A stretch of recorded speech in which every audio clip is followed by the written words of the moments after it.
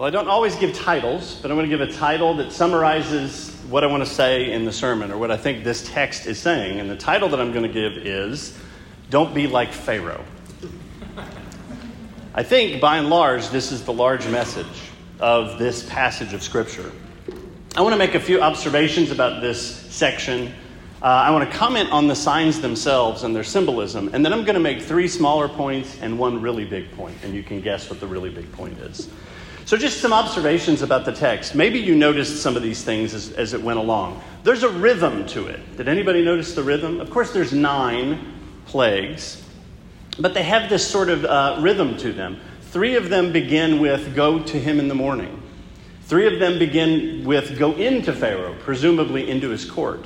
And 3 of them just begin with God saying, hey, declare this plague, just do it. So there's this sense of a progression that goes through the plagues. There's 3 sets of 3. And of course, as you may have heard many times before, probably each one of these plagues is calibrated to one of the deities of the Egyptians. And I'll get into some of those in a minute. But the 2 biggest deities of the Egyptians were the Nile, the river, and Pharaoh was seen to be the god in charge of it, and the sun. And so that last plague specifically speaks to that. But notice, too, they increase in severity. So those first 3 plagues are more of a nuisance. They're more of a problem that they can get around, but nobody dies. Nobody's suffering in their own body. But then that next set of plagues brings real damage. And the 6th one in particular brings boils on the bodies of the Egyptians. So there's this increasing level of severity. Notice also that as time goes by, God draws this division between his people and between the Egyptians, right? Presumably those first plagues happened to everybody. But as time goes by, they're specifically targeting the Egyptians themselves. And then finally, notice that Aaron sort of disappears. In those first couple of incidents, Aaron is instrumental.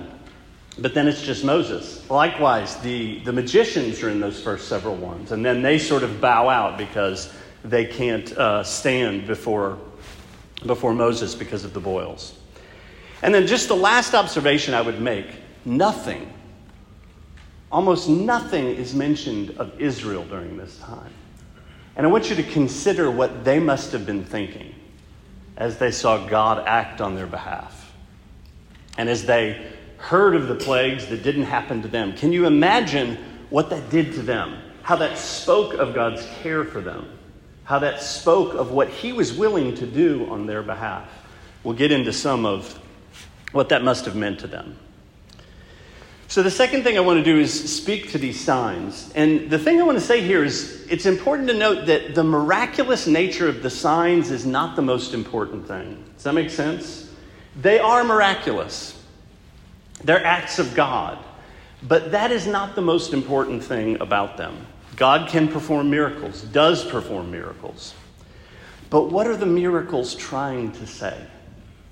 They have a message. They're speaking and they're trying to say something, or God is trying to say something to Pharaoh through each one of those miracles. And the question is Pharaoh hearing the message?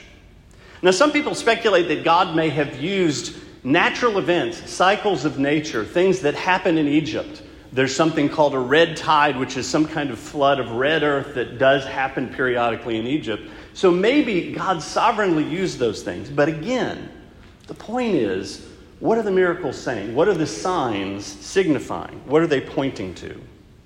Let me suggest a couple of things. First of all, overall, the big picture is this. Pharaoh has attacked and oppressed God's son. And God is now going to do something about it.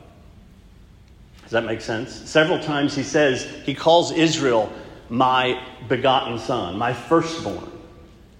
And Pharaoh has oppressed Israel. Pharaoh has tried to kill the male children of Israel. Pharaoh has attacked God's son. And God shows up and says, you let my son go, or there's going to be consequences for you. I think that's the large picture of what's going on in these plagues. But look at individual ones. For example, the Nile into blood. Now think about that. Remember when Abel is killed, God tells Cain that his blood cries out from the ground. Well, what did Pharaoh do? He had those babies thrown into the Nile. and their blood is crying out from the Nile. Right, the message of the Nile turning into blood is, you have killed the children of Israel, and it is coming back on your head. Their blood is crying out from the Nile, as it were. The frogs. We know that there is an Egyptian goddess named Hecate, and Hecate was a goddess of fertility, among other things, and midwives. And think about the symbolism of this. Pharaoh told the midwives to kill the babies that the Egyptians had. And so in mockery of this goddess, and as an apt response to what God has done, these frogs plague Egypt and symbolically come against what Pharaoh tried to do in killing the firstborn. Darkness. I think that last plague, the ninth plague, as it comes along, God is saying, when you resist me, your mind, your heart is darkened. The more you resist me, the more I give you over, the more foolish you become, the more hard-hearted and darkened of mind you become. It was certainly some kind of darkness, but what was it saying? That Pharaoh had darkened his own mind by resisting God and standing against him. So in all of these plagues, there's something symbolic going on, and the overall message is, let my people go. Now, I'd also point out that in the Gospels, when Jesus performs miracles repeatedly, guess what they're called? Signs. But with Jesus, the signs aren't destructive miracles. They're life-giving miracles that graciously represent who he is and what he's doing. So the question is, is Pharaoh reading the signs? Are they paying attention to the message that the signs are bringing? All right, now let me make three sort of smaller points and then one large point about this whole passage of Scripture. The first one is this. I think the magicians represent, among other things, the human temptation to believe that we can control everything. Now, in that day, that was done through magical arts. In our day, that's done through all kinds of other means, whether it's science or other things. And I'm not saying science is not true. I'm saying there is a universal temptation in the human heart to think we, through our skills, through our abilities, can control all outcomes. And I think God is humbling that very temptation in all of them. And notice the irony of this. Did anybody notice the irony that the things that the magicians could do weren't good things? That they make snakes and that they make the water turn into blood? Well, thanks. All right, they just make things worse. They don't make things better. But again, it's a universal, and I think a modern temptation to think we can control all outcomes. And God is humbling that temptation. And here's the thing. Today, we can do so much. It is amazing. It is remarkable, the things that human beings with science, technology, ingenuity, hard work can do. But the temptation is to think we can control all outcomes, that we can make everything happen that we want to happen. But we can't. You and I can't control all outcomes in our own lives, and much less can we control all outcomes at a societal level. And these last 3 years are a good example of exactly that. The more we do, especially at a larger scale, the more unintended consequences flow from it. The more things that we never anticipated flow from it. And I think God is trying to teach Pharaoh, he's trying to teach the Egyptians, that there's so much that we don't know and there's so much we can't control. What do you do then? All right, Israel cried out to God. Israel prayed. Israel turned to God and trusted him and looked to him. And they took all those opportunities, those things that are in our lives that we can't control, to say, God, I can't control my life. I can do my best, but I trust you and I turn to you. So how do we respond when things in our lives get out of control? All right? The magicians clearly were losing the message. The second smaller point I want to make, it's a minor thing that happens in passing. I believe it's in the 7th plague. Did anybody notice that it said that some of Pharaoh's servants feared God and they got the message and they put their animals out of harm's way? I think one of the things, it's sort of good news. Not all the Egyptians were like Pharaoh. Some of them were beginning to say, wait a minute, there's something going on, and they feared God and they responded. Later, when Israel goes out through the Red Sea into the wilderness, it says there's a mixed multitude with them. And most people think that that means some Egyptians went with them. Some disaffected in Egyptian society said, look at the God of the Hebrews, we want to be a part of them. You'll remember when they get to the promised land, Rahab herself hears the message of the Exodus and says, I want to be a part of that people. Some of the Egyptians responded to that. And that's the good news, that there is always the opportunity to join in with the people of God, to become a part of the people of God for whom he is acting in history on their behalf. The third point, before I get to the last point, is did anybody notice this refrain? Again, I haven't counted how many times, but it's a lot. That you may know that Yahweh is God. Did anybody notice this? This is a continual refrain. Everything God is doing is so that Pharaoh will know that he is God. Now remember in the beginning of the whole thing, when Moses goes in and says, let my people go because Yahweh has appeared to us, you should let Israel go. He says, I don't know Yahweh. Or you could say it this way, I don't acknowledge that God. Who is he? He has nothing to do with me. And so Yahweh introduces himself. God introduces himself in plague after plague and says, this is who I am. I will act on behalf of my son. I will act to deliver him against those who oppress him. In many ways, all of Exodus, one of the ways you could summarize the book is the unfolding of this question, the answering of this question. God, what is your name? What are you like? Who are you? That is for Israel. That is for Pharaoh. That is for the nations. God is answering the question, who is he? What is he like? So that the nations will know that Yahweh is God. And so, by the way, that Pharaoh maybe could know in a way that didn't destroy him, in a way in which he submitted to Yahweh and didn't resist him. So what are some of the things we're beginning to learn about God in all of this? First, God intervenes on behalf of his people. God hears their cry. He cares for them, and he intervenes on their behalf. Second, they're saved by grace. We have a tendency to think that salvation by grace is this message of the New Testament, but I want to point out that Israel did nothing to deserve God's intervention. It doesn't say they were righteous. It doesn't say they were in a good position. In fact, we're going to find out they're in a bad position.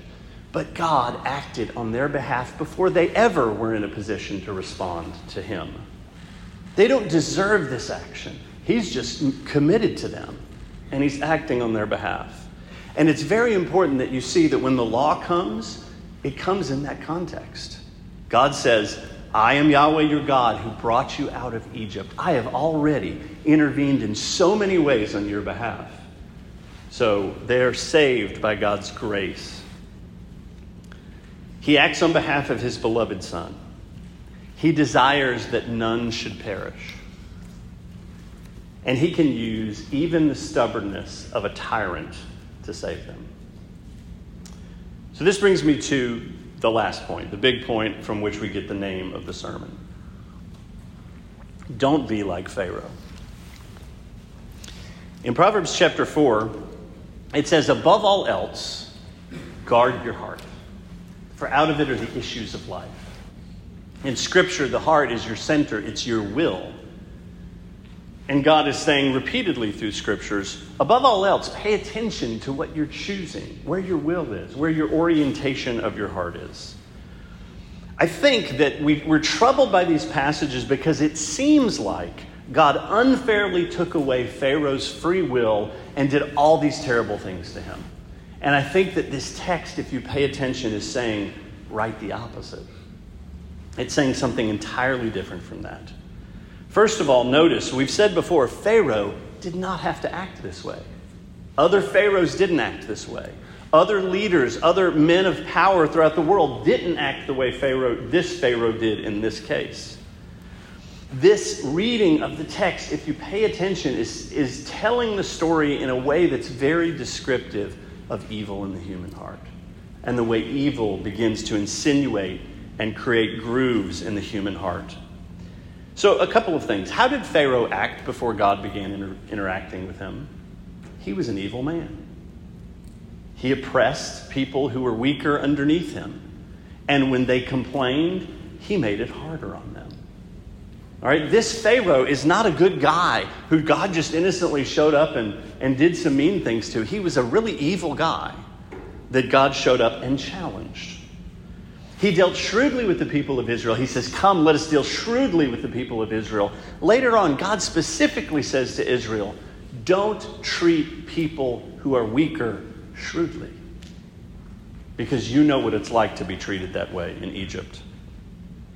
So God sees his people being abused and oppressed, and he intervenes on behalf of his son. And God, in his first commands to Pharaoh through Moses, says, listen, you need to act justly. You need to stop what you're doing, and you need to let my people go that they may serve me. This assumes that Pharaoh has the opportunity to respond to God. He could have. Remember the Pharaoh before who had plagues because he took Sarah. He's like, why are these plagues happening? Oh my goodness, it's because I've taken the wife of this guy, and he gives him back. All right, he could have responded that way. Then notice as the text unfolds, God gives Pharaoh, I count, at least 5 opportunities to repent. 5 opportunities to say, oh my goodness, what I'm doing is evil. What I'm doing is wrong, and I'm opposing God, and I want to stop. In the first 5 plagues, it does not say that God hardened Pharaoh's heart. It says that his heart was hard, or that he hardened his heart. That it was his resistance to the will of God. And notice how clear God is. You know, as parents, we say, listen, if you do that, I'm going to do this, and we're not always consistent. But notice what God does. Let my people go. If you don't, this is what will happen. And that's exactly what God does 5 times. And he doesn't start out super harsh. He starts out simply. But Pharaoh resists. And it is only after Pharaoh has resisted clear messages 5 times that God then hardens his heart. I think among other things, the scripture is teaching us that evil can insinuate itself in our lives, and there can be this point of no return. If you let sin take its place and you resist God, you can move past a point of no return. You can ossify and harden yourself in evil beyond a point where your free will is lost because you've so given yourself up to evil. Ultimately, Pharaoh refuses to acknowledge Yahweh. And here's the point, another point. God can use even that resistance to his good purposes. God can use even wicked human evil, stubborn resistance to the will of God to his purposes. Remember Joseph when his brothers came and they're afraid that Joseph is going to kill them because of what they did. He says, what you intended for good, for evil, God used for good. And I think that is another key message here. Don't be like Pharaoh. But God, if people are like Pharaoh, can use even that rebellion to his purpose. Let me speak a few steps ahead in our story. Later we're going to find out that Israel, shockingly, this should be shocking if we're letting the story kind of tell itself as if it's the first time we've heard it, they have hard hearts. Wait a minute. God's people are acting like Pharaoh. They have hard hearts. And at the end of Moses' years of walking with and dealing with the people of God, what does he say? You guys have hard hearts. And you know what? You need your heart circumcised. There needs to be something that God does in your hearts because your hearts are like Pharaoh. You're his people, but your hearts are like Pharaoh. And just so we're sure that this is not just an Old Testament phenomenon, especially in the Gospel of Mark, Mark tells us that the disciples' hearts were what? They were hard. Jesus was doing miracles and saying what he was going to do, and he says to them, guys, are your hearts hard? Do you not see what I'm saying and what I'm doing? And it is not until the cross and the gift of the Holy Spirit that the disciples themselves, their hearts are circumcised. This is the fulfillment of this whole story. It is only through the cross and through the gift of the Holy Spirit that hardness of heart can be cut away. The scripture says that the heart is wicked above all else. Who can know it? We cannot fathom the evilness of our own hearts. But the promise of the gospel is that through the work of Jesus Christ, the Holy Spirit can be given to those who believe, so God can soften our hearts. So he can interact with our hearts. So that he can interact with our hearts and give us a grace to be soft to him and open to him in a way that Pharaoh could not. But again, it's with the help of the Holy Spirit. In the book of Romans chapter 2, Paul says that, listen, circumcision of the flesh is not necessarily the circumcision. Circumcision was, again, a sign. And what was it pointing to? It was pointing to the promise that comes through Jesus Christ, that he would give his Holy Spirit, and that his Holy Spirit would soften our hearts, so that we turn from people who were oriented towards getting praise from other people to people who said, I want to know what God wants, and I want to do that. And that's the promise of the gospel. Amen? So, because of Jesus and because of the gift of the Holy Spirit, by his grace, we can choose by his grace to not be like Pharaoh. But before we come to the table tonight, I just want to ask